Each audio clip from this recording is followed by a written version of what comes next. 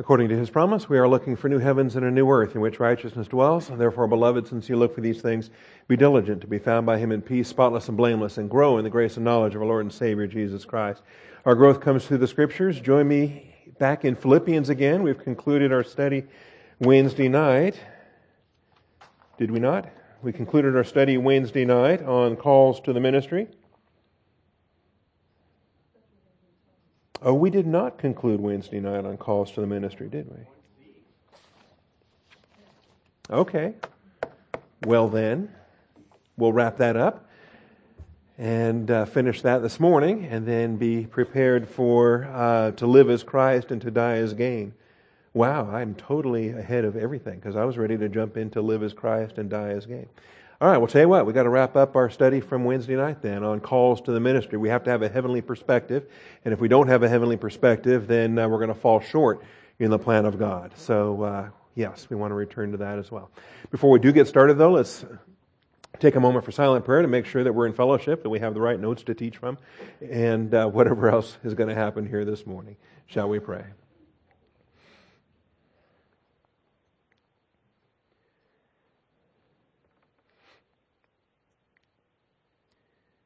Most gracious Heavenly Father, we thank you for the truth of your word and the blessing we have this morning to assemble together. We call upon your faithfulness, Father, to lead us in the paths of righteousness for your name's sake, to open the eyes of our understanding, to teach us. We thank you for the word of God, that the blessings of your truth are not dependent upon our intelligence or our ability to figure these things out. Father, it's not a matter of how smart we are to learn these things. It's a matter of how faithful you are to teach us these things. And so, Father, as you display infinite faithfulness, we likewise want to display faithfulness. We want to walk by faith. We want to receive what you are supplying. So, Father, thank you. Thank you for teaching us in this regard. And we're excited now for the truth that you have. We thank you, Father, in Jesus Christ's name. Amen. All right, so our study on calls to the ministry then. Let me pull that up. I no longer have a shortcut on my desktop because I sent it to the recycle bin. Let's restore that. Good thing I don't empty my recycle bin but every 5 years, so that's good news. Calls to the ministry. All right. And so Roman numeral 3 was our introduction. Roman numeral 2 was our development. These tend to be my basic outlines for any topical study that we do. In the development, we had 3 areas of development. Principles of ministry calling, there were 5 of those. Under point B, we looked at illustrations of ministry calling, and there were also 5 of those. And then under point C, we had the dangers and warnings of ministry calling, and there were 7 of those. 7 principles related to the dangers and warnings of ministry calling, including the 7th and most frightful of all is not finishing the course. That is, dropping out, failing, leaving, abandoning the race. There's a race set before you, and believers decide, you know what, I'm done. That's it. I've done enough.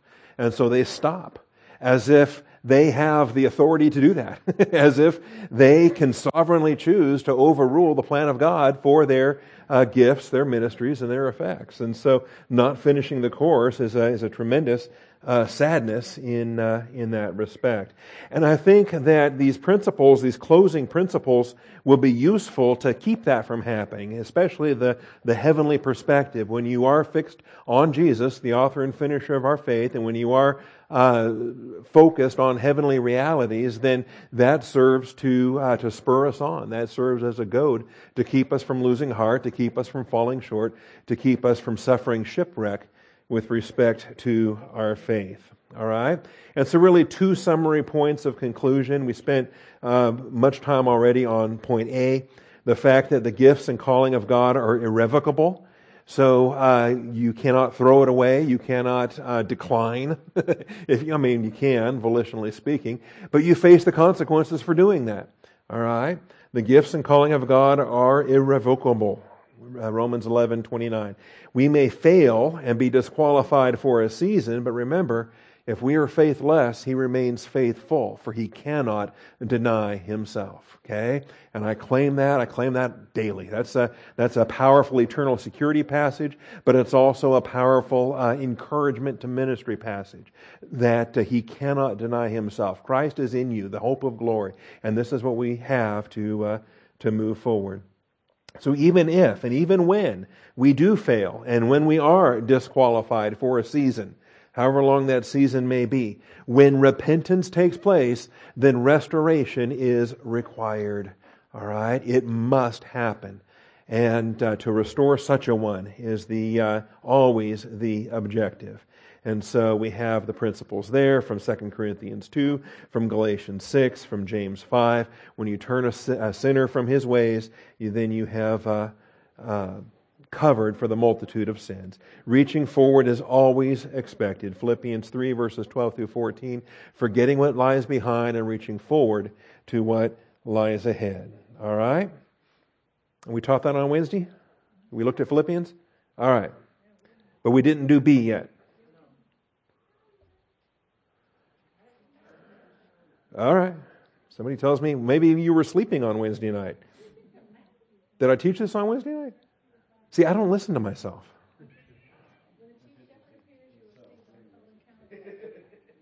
Yes, we did. Because we talked about the heavenly calling. We talked about the reward. We talked about, I know for a fact, we read 1 Peter 5:4. The elders among you shepherd the flock of God, exercising oversight, not voluntarily, not according to... we did that. We did 1 Peter 5. While the field of service is earthly, the calling is heavenly.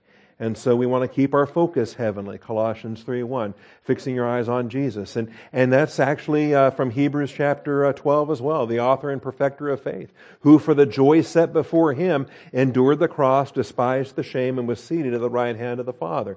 And so, if I'll just slap Hebrews 12:1 on there while I'm here. This is so useful for us. Hebrews 12 verses 1 and 2. Therefore, since we have so great a cloud of witnesses surrounding us, let us also lay aside every encumbrance and the sin which so easily entangles us, and let us run with endurance the race that is set before us. Fixing our eyes on Jesus, the author and perfecter of faith. See, He's the forerunner. He's the herald. He's not the herald, but He's the prototype. See, Colonel Thiem called Him the prototype of the church age, right? He set the example for each one of us to imitate.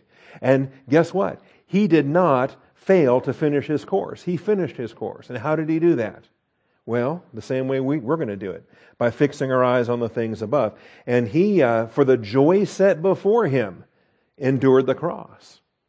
Don't you love that? Isn't that a beautiful principle? Because the cross was not a joy. He was on the cross, but still the joy was set before Him. Looking forward to what the cross would accomplish, looking forward to the plan of the Father, looking forward to what He would do in victory once this unpleasant task was tetelestai, complete. All right? You and I need to do the same thing. Instead of fixing on the problems that we're going through right now, whatever cross we happen to be bearing at the moment, whatever cross we happen to be nailed to at the moment, instead of fixating on the here and now and the negative aspect on it, we should be rejoicing. Rejoice always, pray without ceasing, and everything give thanks. And we can do that as we look forward. So that's part of the blessing there as well. So, all right, we did that on Wednesday, and so we are done. All right, and I will put that back in the recycle bin. All right, and we will go back to Philippians. So, Philippians chapter 1, we're ready now for the third part of chapter 1. And once we go past the salutation of verses 1 and 2, Philippians opens with a standard yet significant salutation, avoiding Paul's own apostolic office. Philippians does not start with Paul, an apostle. Most of his letters do. Certainly with the Corinthians and others, he had to defend his apostleship, and so most of Paul's correspondence begins with Paul, an apostle.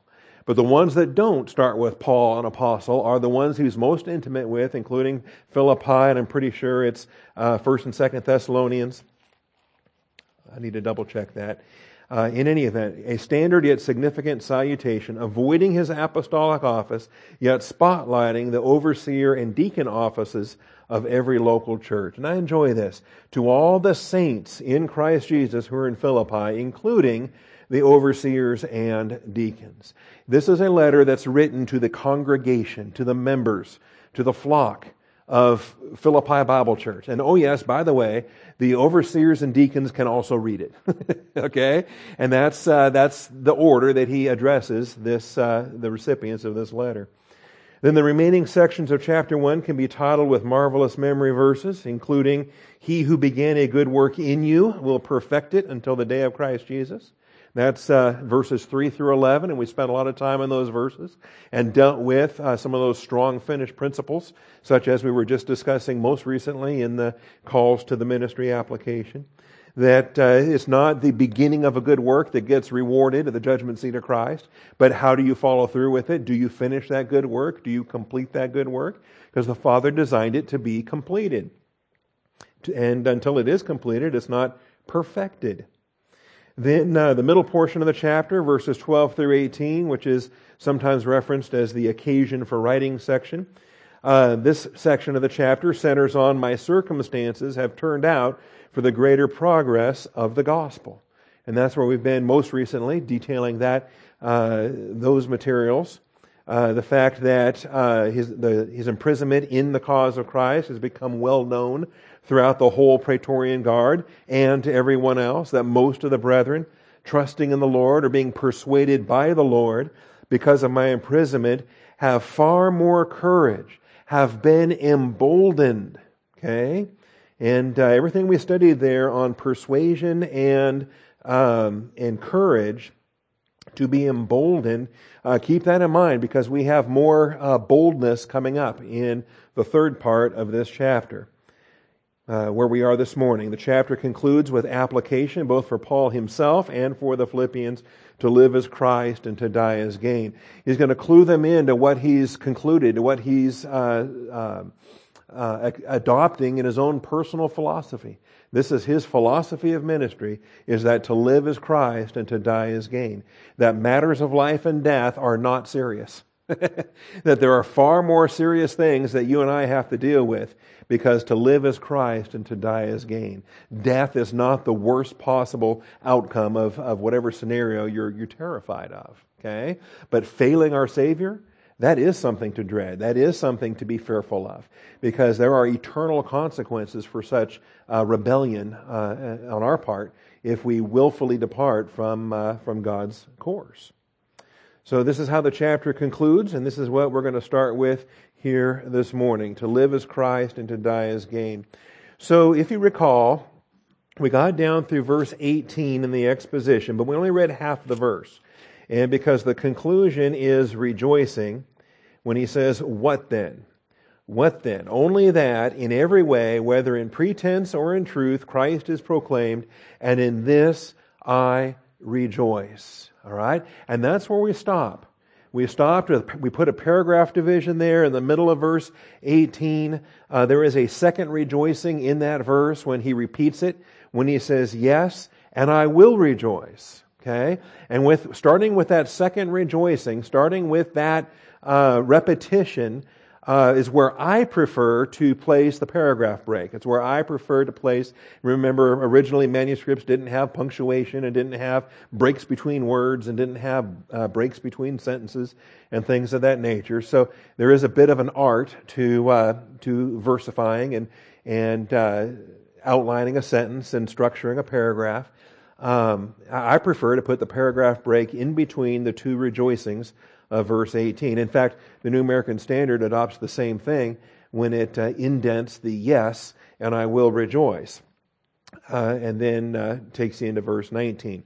For I know that this will turn out for my deliverance through your prayers and the provision of the Spirit of Jesus Christ, according to my earnest expectation and hope that I will not be put to shame in anything, but that with all boldness, see, that's the boldness we're going to deal with again. We dealt with boldness already with the crowd that was emboldened to preach Christ during Paul's imprisonment. He wants to make sure that he now has his own boldness moving forward. So according to my earnest expectation and hope that I will not be put to shame in anything, but that with all boldness Christ will even now, as always, be exalted in my body, whether by life or by death. Okay? Whether by life or by death, and Paul doesn't much care. Either way. Okay? The issue is not whether it's life or death. That's extraneous. He wants to glorify Christ. And if he doesn't glorify Christ, that's his shame. See? And he's praying, and he wants the Philippians to join him in these prayers, that he will not be put to shame in anything. And that's what introduces the whole section then that follows. And then the explanation in verse 21, for to me, this is my personal conviction, my personal philosophy of ministry. He does say, to me, and so that then is left to the rest of us to adopt, to get on board, to personalize this application as well. To live is Christ, and to die is gain. Okay? It's not presented as an absolute statement as if that's what everybody thinks, but that's what Paul thinks. And it's taught in this way so that we adopt it ourselves, so that this becomes the way that we think. All right? And if we have a different attitude, God himself will show that to us. So, this is what we start with, all right? But first of all, the rejoicing. Remember we taught Kairo and Kaires as a dominant theme in the book. Paul's present rejoicing assures him of a future rejoicing. The break between paragraphs is the break between the two verbs Kairo, to rejoice. And the first use, you might remember, is in the present tense. Paul's in jail, he's looking around, and what does he presently see? He's presently in jail, he presently sees believers that are persuaded and emboldened to preach Christ. And so even though a group of them are poorly motivated, a group of them are actually carnal in what they're doing, nevertheless, they're preaching Christ. So at the very least, he's thankful for that. And if nothing else, since Christ is being preached, Paul will rejoice in the fact that Christ is being preached. So it's a present rejoicing. And this is what it is. Present tense rejoicing, which gives way to future tense rejoicing. The present tense rejoicing assures him of a future rejoicing. All right. And so the two uses of the verb there in verse 18. In this, okay, very specifically, this is the set of circumstances he's describing with these believers and their wrong motivation. Nevertheless, in this I rejoice. Okay? And we need to learn to do the same thing. If we're going to rejoice always, there might be something that itself is not joyful. But we find whatever perspective that God has that allows us to rejoice even in the things that are not good. The things that work together for good, right? Which is everything. So we're able to pray without ceasing. We're able to in everything give thanks. And we're able to rejoice always. See, even in the things that themselves may not be biblical or right or good. In this case, satanic motivation is not a good thing. But he's still rejoicing. See, present rejoicing assures him of future rejoicing. And that too, I think, is useful for us to consider as well. If there's a test that's coming up, if there's a thing that you're anticipating already and you know, boy, when that gets here, that's going to be horrible. Or boy, when that happens, you know, you're already dreading a future eventuality. I'm not sure why, but we all do. Okay? We're human, I guess. We're supposed to be living daily. I get that. Nevertheless, there's still something we know, okay, I'm living daily, but boy, there's a day that's coming. Okay? So how am I going to deal with that when that day comes? Well, I think this is our secret. Let's start rejoicing now. Let's rejoice now. Let's be thankful now. Let's testify to the faithfulness of God now. And I'm going to do that today, and I'm going to do that tomorrow when tomorrow becomes today. And I'm going to do that the day after tomorrow when the day after tomorrow becomes today. And day after day, I'm going to be in the will of God, fulfilling these imperatives. So when that other day comes, whatever that is that I'm dreading, okay, whatever that horrible thing I've been sweating and worrying about and fretting over, I can stop doing that right here, right now. Because whenever that doomsday finally arrives, whenever that day becomes today, I'm already in the process of rejoicing. This has been my pattern. This has been my walk. So present rejoicing is an assurance for future rejoicing. He says, yes, and I will rejoice. I know for a fact that I'm going to rejoice. That's what I'm going to do. For I presently know, and this is oida, it's a strong verb for knowing, okay? It's not even, when you think about gnosis and epignosis, and we've had some epignosko applications already earlier in the chapter. This is more developed than any of that. This is actually the oida knowledge, whereby we have it in its fullness, we have it in its perfect, complete expression. I know comprehensively that this will turn out for my salvation. Again, this, okay? And if you've ever been bored by grammar, I'm going to bore you again this morning. This, what is this? This is a demonstrative pronoun, okay? This, it's like that, only closer, okay? This. And this, you say, why are you making a big deal about this? Because it's in this, he says, he's going to rejoice. Back to verse 18, Christ is proclaimed, and in this I rejoice. And I know that this will turn out for my salvation, for my deliverance. So if this is Paul's salvation, aren't you at all curious what this is? Okay? This, not that, this, okay? Have we had any change of context? Have we had any change of scope? Have we gone on to a different... No, this is the same this that this has been. Okay? This, in verse 19, is the same this in verse 18. This is what he's presently rejoicing in, and this is what he will rejoice in because of what it will turn into. What it will turn into. For I know, oida, that this will turn out. This is what it's working towards. This is what it's going to end up being. His own salvation. His own deliverance. Phase 1, Phase 2, Phase 3. 2. Okay? Whether by life or by death. All right. Through your prayers. Well, if he knows it's going to happen anyway, why do they bother praying about it? Isn't it kind of a waste of time? If Paul knows that the provision's there, why do they have to pray? It's just predetermined. Why bother praying? See. Okay. Because he knows that the salvation comes through. The salvation comes through a mechanism, a vehicle. Your prayers and the provision of the Spirit of Jesus Christ.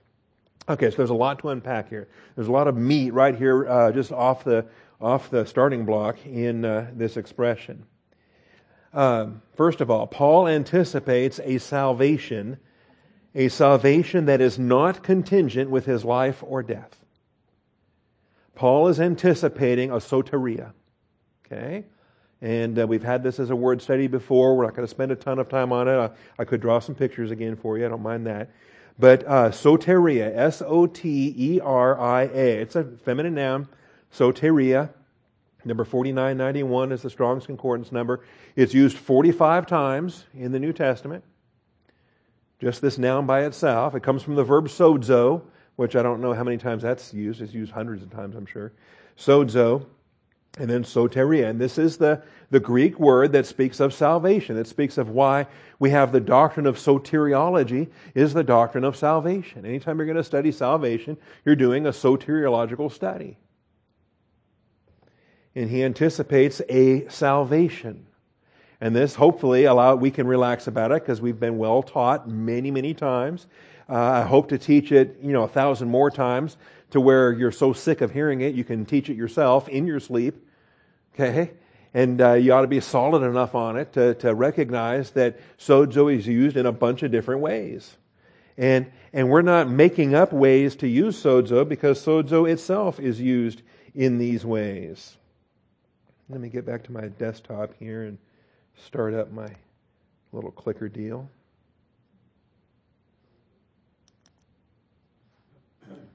Sometimes my pen falls asleep. Where is OneNote? Here we go. That's not it. In fact, I probably have already drawn this. At least once. Go back through my old notes. Nope. Oh, well, it's just easier to make a new one. How about that? Let's just make a new note. All right. So, saved. Either the verb to save or the noun salvation or anything related to this concept. Okay?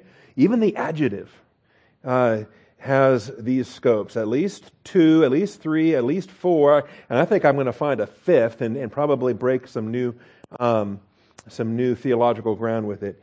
But in any event, the problem is people only think of the first one. Okay? The first idea of being saved is to receive eternal life. Right? This is the one that everybody thinks of first because this was our introduction to Christianity. This was our introduction to the Bible, our introduction to being saved. Was that somebody told you that Jesus died on the cross and you learned about sin, you learned about going to hell and you didn't want to go to hell or whatever the case might be. All right? There was good news preached. And to you, that was good news. All right? And so you believed in Jesus Christ and you got saved. Okay? And that's the easiest. That's the easiest to preach. But out of the 45 uses that soteria is used, how many apply here? And how many don't apply here? See? And that's a fruitful project. I haven't done the numbers on it. Kevin's working on it and look forward to seeing what he does on this. Okay? But then there are other developments of saved. This one clearly can't be. You think Paul's an unbeliever here? When he says, boy, I know that if you guys just pray hard enough, all of this, I'm going to get saved one of these days. Okay? No, that's ludicrous. All right. So we have this second aspect, and we call these, and I don't really like it, but sometimes we call it phase 1, phase 2, phase 3. Okay? And I'm fine, I guess I'm fine with that. I'd prefer maybe other expressions, but the first main usage of the term is this one. Now, the second main usage of this term it refers to people that are already redeemed, already born again, but we still have to be delivered from sin. Specifically, the power of sin, all right? From specific sin temptations. And so, here in the first aspect, we're saved from the penalty of sin. That's no longer an issue. In fact, that's eternally removed. The wages of sin is death, gone, done. That's removed. Never again do I have to worry about the wages of sin is death. That penalty, Christ paid that penalty on the cross. So the penalty of sin is dealt with in this first phase, this first aspect of saved. But now in the second aspect, there still remains the power of sin. It still is very much alive. Inside each one of us is that no good thing.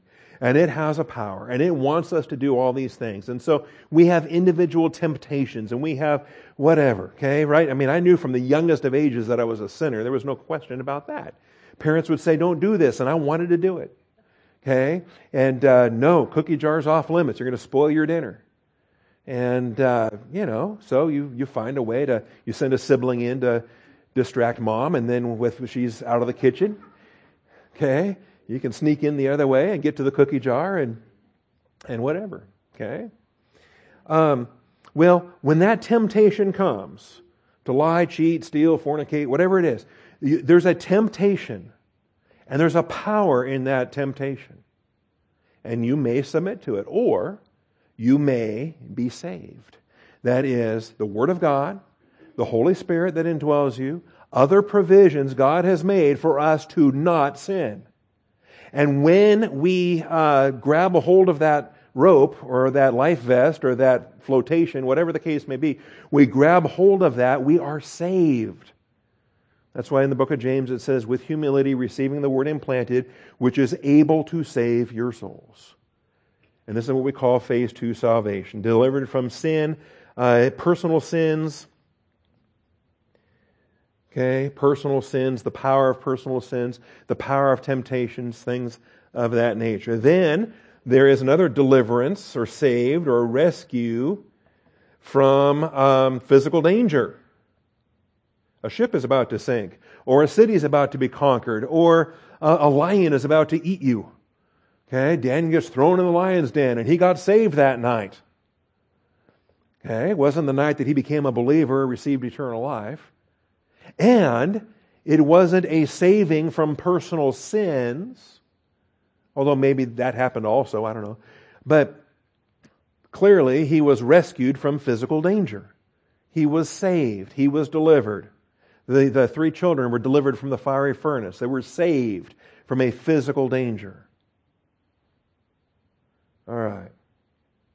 There's also, actually I'm out of order because that usually gets numbered number 4. Yeah. As long as I'm teaching a doctrine that I didn't develop, I should at least keep it in the same order. Danger. Rescues. All right, the third one is when we are actually saved from this fallen world, when we go to heaven. And this is usually referenced as phase 3 salvation. Again, I didn't develop this doctrine. Many pastors before me, systematic theologies and so forth, have observed that sozo and soteria, the soteriological vocabulary, is applied in all these different realms. But going to heaven is spoken of as a salvation. We are rescued from the presence of sin. Penalty, power, and presence is how it's usually taught. Because you're absent from the body, you're now face to face with Jesus Christ. And that no good thing which has been with you ever since you were physically born, for the first time ever, it's gone. Okay? Because it got buried when the corpse got buried. And it didn't go to heaven when your soul spirit was carried up to be face to face with Jesus Christ. And so not only are you face to face with the Lord, but every shred of sin is gone. What a joy is that? And the Bible will use sozo and soteria and the soteros terminology for that aspect as well. Then the danger rescues are spoken of there. There's a 5th use that applies to Israel. All Israel will be saved. All right. This speaks of, really it's a national application of number 4, because they're going to be nationally rescued from Antichrist and the tribulational armies, and they're going to be nationally brought into the millennial kingdom of Jesus Christ. And so there is a national military political rescue for the Jewish nation. And then the one I hope to add someday is an expansion of that for the church. Because the rapture of the church gathers all the body of Christ, all the bride of Christ, and doesn't deliver us into the millennial kingdom like Israel gets delivered into the millennial kingdom, but all the bride of Christ is going to be delivered into the fullness. And so that takes us into the new heavens and new earth and the fullness. So stay tuned. This will be my contribution to Western Christendom when we get that far. All right, so we're clear on the different kinds of saved, what we mean by saved. All right. As far as, now when we talk about that, when we say there are 3 phases or 4 uses, things like that, we're not saying there's different kinds of ways to get saved. Okay? Not saying that at all. As far as that number 1 salvation, there is one and only one way to get saved. Believe on the Lord Jesus Christ and thou shalt be saved. There is no other name given under heaven by which we must be saved. For phase 1 salvation, if you're talking about receiving eternal life, being transferred out of the domain of darkness and being delivered into the kingdom of His beloved Son, if that's what you're talking about in saved, then Jesus is the way, the truth, and the life. No man cometh unto the Father but by me. Right? We're clear on that? Okay. So phase 2, phase 3, those are aspects of salvation that apply in other contexts. So, Paul anticipates a salvation, that he's going to be saved. And so then the question is, since we've already agreed unanimously that the context of this passage is not talking about Paul becoming a believer or Paul receiving eternal life, okay? That happened in Paul's childhood. We're talking about phase 2 salvation here, whereby he's going to be delivered from, well, no, wait a minute. I guess we should consider whether it's phase 2 or phase 3 or phase 4. Is he just talking about being rescued from physical harm? Is that what he's talking about? He says, I know that through your prayers I'm going to be saved from a physical harm. I'm not going to be thrown to the lions. Well, we know that he faced lions in Ephesus. Okay?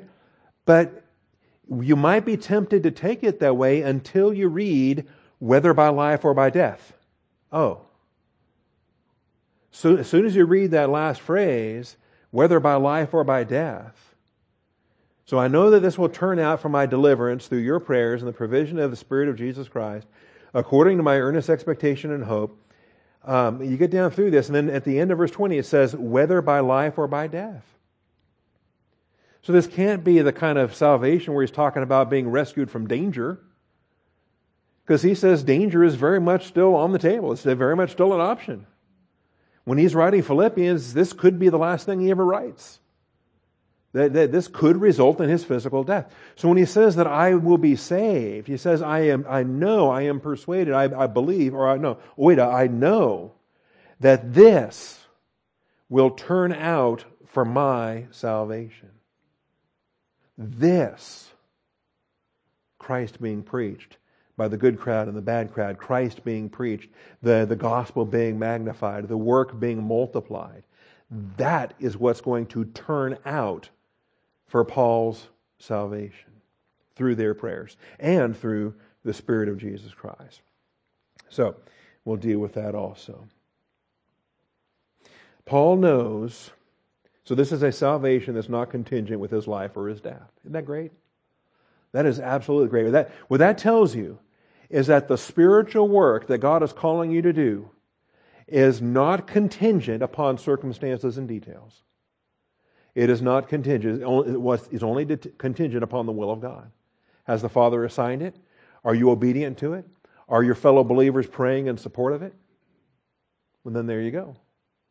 Okay? Whether by life or by death or whatever else happens in secular circumstances, that's just details. That's just details. Don't confuse. See, and this is what happens. Believers allow their circumstances to veto their obedience. And they say, well, Lord, I would do this, but, whatever. I got to first go bury my father. I just bought a field. I just broke in got to break in a new pair of oxen. I just married a wife. I got to break her in, or whatever the case may be. They've got circumstances and details that believers allow to veto obedience to the will of God. Say, well, I thought this was going to result in my salvation, but doggone it. Sorry to say, Lord, just can't do it. You know what that is? That's an encumbrance. And we're commanded to lay aside the encumbrances and the sins and everything that would hinder us from running with endurance the race that's set before us. So whether by life or by death, that's irrelevant. It's not contingent. See? Incontingent? Is there an adjective for incontingent, not contingent? It is independent, totally unrelated to life or death. Paul knows that the Philippians' corporate prayer support will sustain him. Paul knows that the Philippians' corporate prayer support will sustain him. And this prayer support becomes the logistical supply through the Spirit of Jesus Christ. All right, we've got to chew on that a little bit. Paul knew that the Philippians' corporate prayer support, when he says, through your prayers, what's he talking about here? Your is plural, prayers is plural. This is the saints in Philippi, including, by the way, overseers and deacons. They're allowed to attend prayer meeting, if you didn't know that. Okay? The saints, he's saying here, the prayers of the saints become the logistical grace supply. They become the we're going to see in the joints and marrow, that which every joint supplies. They become the bone marrow. They become the provision. And we'll see how this works here, because I think we have these beautiful links with not only Philippians, but Ephesians 4:16 and Colossians 2:19. We have here a supply. It's translated as provision. So prayers and provision. And I'm fine with that. I like provision or supply, but if you're an alliteration nerd, then you want to do prayers and provision, or you want to do supplication and supply, or you want to do, something like that, just to convey it in that way. So this is going to turn out for my salvation through your prayers and the provision of the Spirit of Jesus Christ. All right. And so this is what happens. The prayers themselves become the provision through the Spirit of Jesus Christ. So we have an and there that's taking two things. Really, the first thing becomes the second thing as these come across. All right? Did you follow that? So through, it seems there's an and in there. There's different kinds of ands. There's ands that separate two different things. Then there's ands that can link two different things and say it's the same thing. Pastors and teachers, okay, is one thing. Pastor teachers, for example. Because we have apostles, then prophets, then evangelists, then pastors and teachers, okay? And that's the kind of and that links them together, that connects them together. I think something similar is happening here. That it's through, and the through is the prayers and the provision. But the prayers create the provision. The prayers are the expression of love that supplies that provision. And you'll see what I mean as well. Ephesians 4:16. Ephesians 4:16.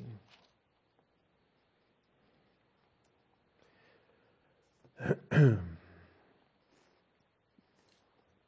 I have to back up just a little bit so that you see. This is how a church works together. This is what we're called to do. Each one of us has a gift, and we're all different, but we all work together, and we all bless one another.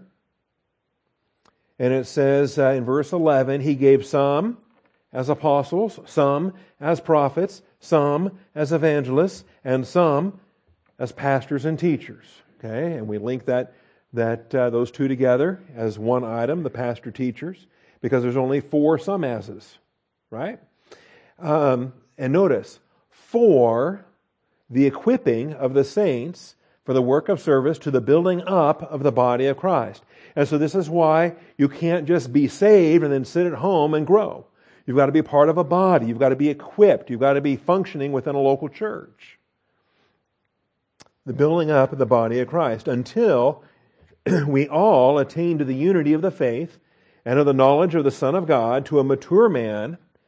So individually we're all growing up, right? But collectively the church is growing up.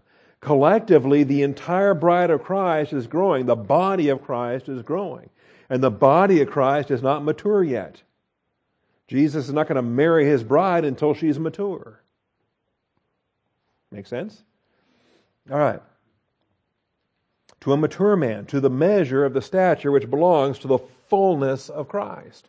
So how mature is that? You think you're there yet? Okay. Individually, do you think you're there yet? What about collectively? Okay. Is the body of Christ, have we reached the fullness yet? No. Because when that happens, we'll be raptured out of here. When that happens, when we are prepared for the fullness, then we'll get, and we'll see this next hour, by the way, the link between fullness and the bride with Christ that takes us into the new heavens and new earth. So, as a result, we are no longer to be children. When you get a grasp on the plan of God, you realize, okay, it's time to grow up.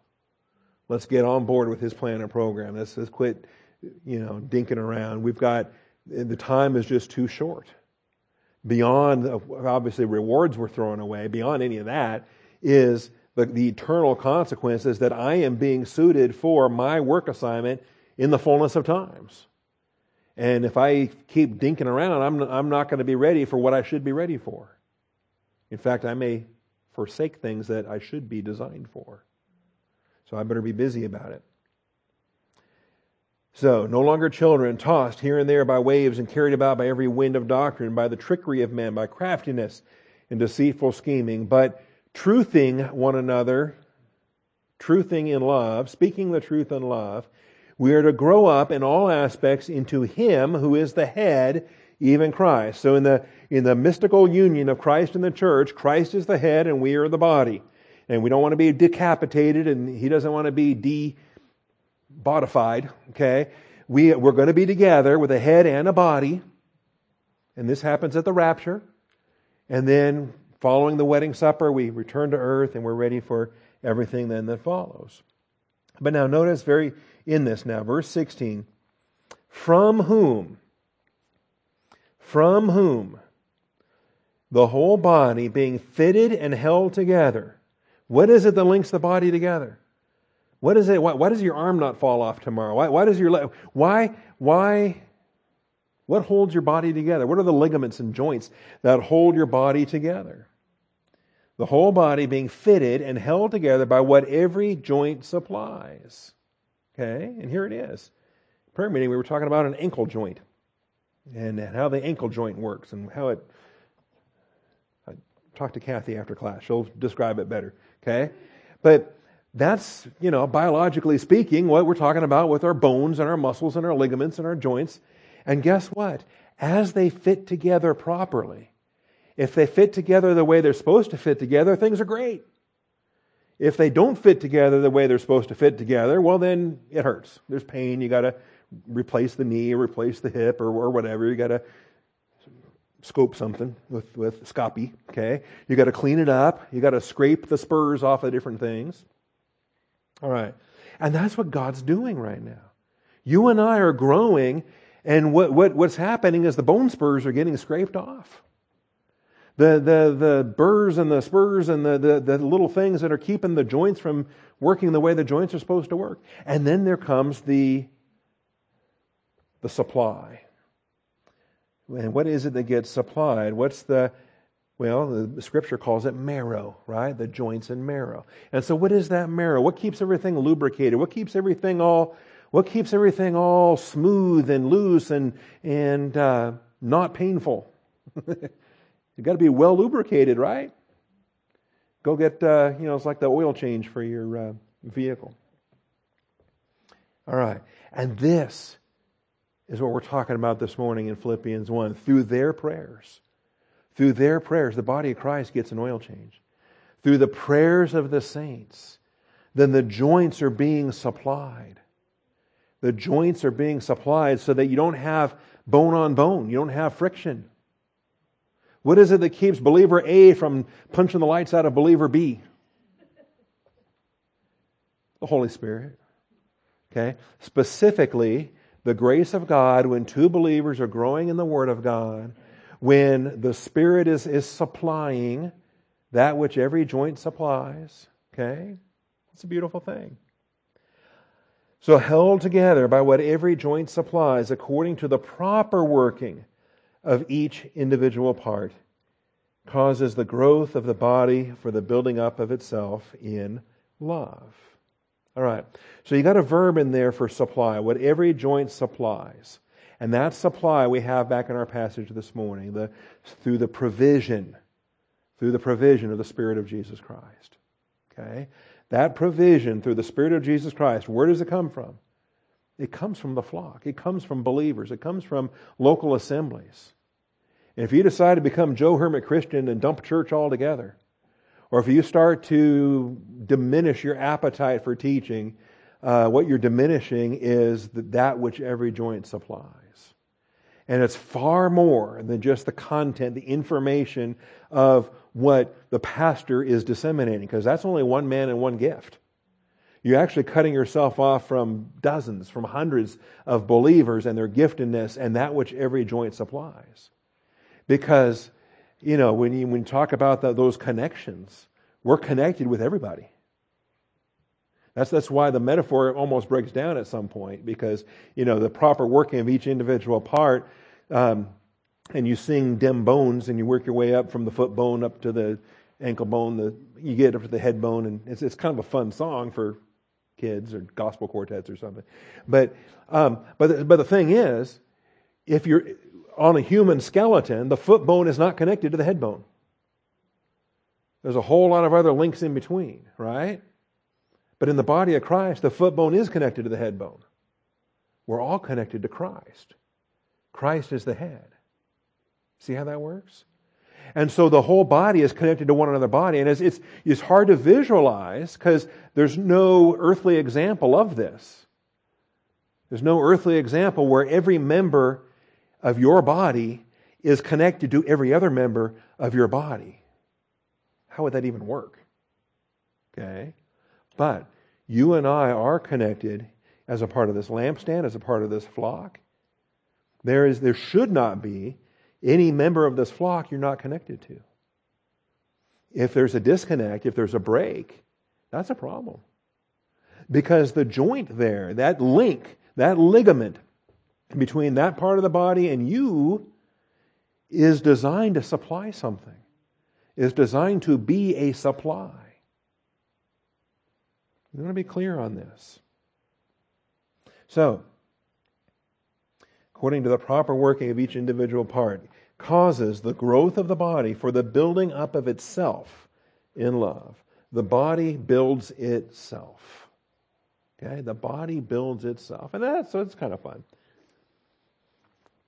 The news figures it out, science figures it out. They make some great discovery and someone wins a Nobel Prize for some kind of a thing. And then you think, really? Didn't the Bible say that 4,000 years ago? Wow. You mean the body builds itself? No kidding. Okay? But they're all excited about, the neat things they can start doing with stem cells now. And I'm amazed. I'm thrilled. It could benefit me someday, so learn more, please. But whatever you're learning is just a glimpse into what the Father designed from the foundation of the world. How fun is that? Because all that miracle, all that wonder used to be in the dirt. And then He shaped Adam, and then here we are. Colossians 2:19, very similar to Ephesians. Maybe a slight... That's very similar. All right? But it's coming in a different context. It's not coming from the aspect of apostles, prophets, evangelists, pastors, teachers. It's coming in... We often say that Ephesians is more paterological, Colossians is more Christological. But here, I think the difference is more in the sense of our own grace and our own freedom. We don't want anyone to act as your judge in regard to food or drink, or in respect to a festival or new moon or Sabbath day. We don't want to fail in abandoning grace and plunging into legalism. Things which are a mere shadow of what is to come, but the substance belongs to Christ. You and I are church-age believers. We function in the substance, not the shadows. We function in the substance. That's why we walk by faith. It's the substance of things hoped for, the things not seen. Let no one keep defrauding you of your prize. And the thing is, if you decide to abandon grace and become a legalist, you are throwing away rewards left and right. The longer you spend in legalism, you're just chucking the awards. Let no one keep defrauding you of your prize by delighting in self-abasement and the worship of the angels, taking his stand on visions he has seen, inflated without cause by his fleshly mind. I'm not going to name names or point fingers, but there's plenty of illustrations. Our culture is filled with these delightful people that are delighting in this self-abasement. And they're going to give up this, they're going to give up that, and oh, aren't they holy because of what they're giving up? Or visions they've seen, or following the latest fad, or all the latest thing. No, inflated without cause by his fleshly mind. And so you end up with a cult leader instead of a pastor. You end up with a terrible thing here. And the whole reason why is because they aren't holding fast to the head. See, if you're holding fast to the head, if you are fixing your eyes on Jesus, you can't become a legalist. How can you become a legalist? Looking at Jesus. the author and finisher of our faith. You know, the ultimate source of faith and grace and love and everything else. Are you connected to the head? There's no legalism in that. Not holding fast to the head, from whom the entire body being supplied, there's the provision, there's the supply, and held together by the joints and the ligaments, or what Hebrews calls the joints and the marrow. I think the marrow is the supply. The Holy Spirit is the oil, if you will, and that keeps us well lubricated. But it's called the Spirit of Jesus, okay, and that's important. Not the Holy Spirit, the Spirit of Jesus. And that's, we'll discuss that perhaps as well. So not holding fast to the head, from whom the entire body, being supplied and held together by the joints and the ligaments, grows with a growth which is from God. Okay, isn't that something? You know, and unlike other bodies, what does the head produce in the human body? You know, if of course the heart pumps the blood, and the you know, you got other organs, the gallbladder, you got other organs that produce things. Okay, the spleen produces whatever. Okay, I'm scraping. But what does the head produce besides crazy ideas? Best of all, what does the head produce? Is it a pump for something? Is there something that the head, electrical signals, thinking? Okay, Christ is the head. And what comes from the head? For the body of Christ, everything. Because we're connected to the head. Apart from Christ, we can do nothing. If we're not abiding in Christ, how do we bear any kind of fruit? Okay? All right. So, this is what Paul is anticipating. Paul's anticipating a rescue.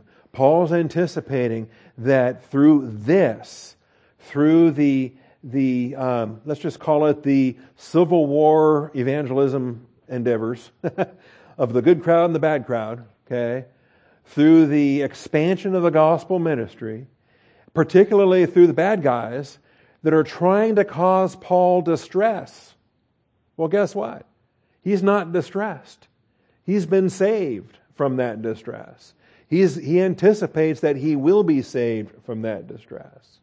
That future anticipated salvation then is going to cause him to rejoice all the more. And it's going to come about through the Philippians prayers. Their prayers are in like-mindedness, on board with his prayers. How powerful does that become? All right. Well, what's he going to be saved from? He's going to be saved from being put to shame. Paul's expectation and hope for this salvation is to not be put to shame in anything. And that's what we'll pick up on Wednesday night. To not be put to shame. Worse than death. Matters of life and death are secondary. Brush that off the table. Don't even think about it. That's just an external thing. Whether by life or by death. Paul says he does not want to be put to shame.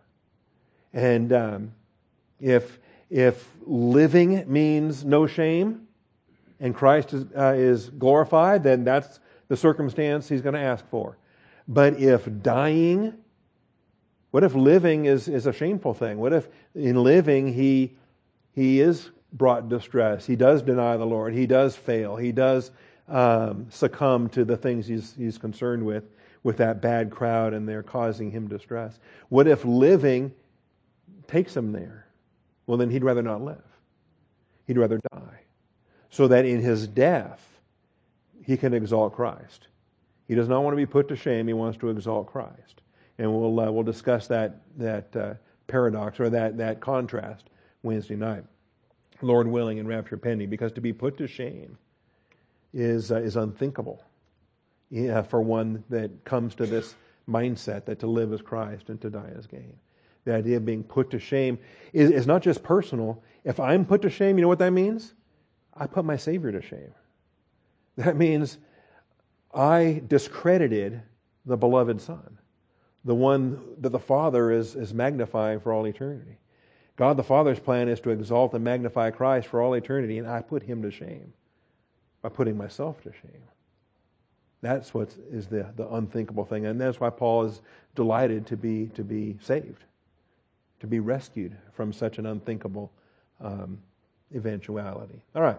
Father, I thank you for this morning, and I thank you for this final section of chapter 1. I'm eager to see how you work in it, how you provide, Father, the way that this information can come alive and impact each one of us individually and all of Austin Bible Church collectively, Father.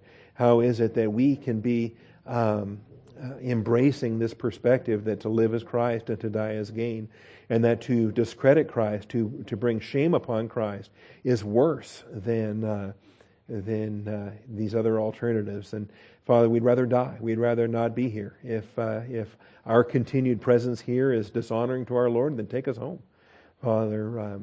But we want to glorify our Savior, however you so choose. So I thank you, Father, and I thank you in Jesus Christ's name. Amen.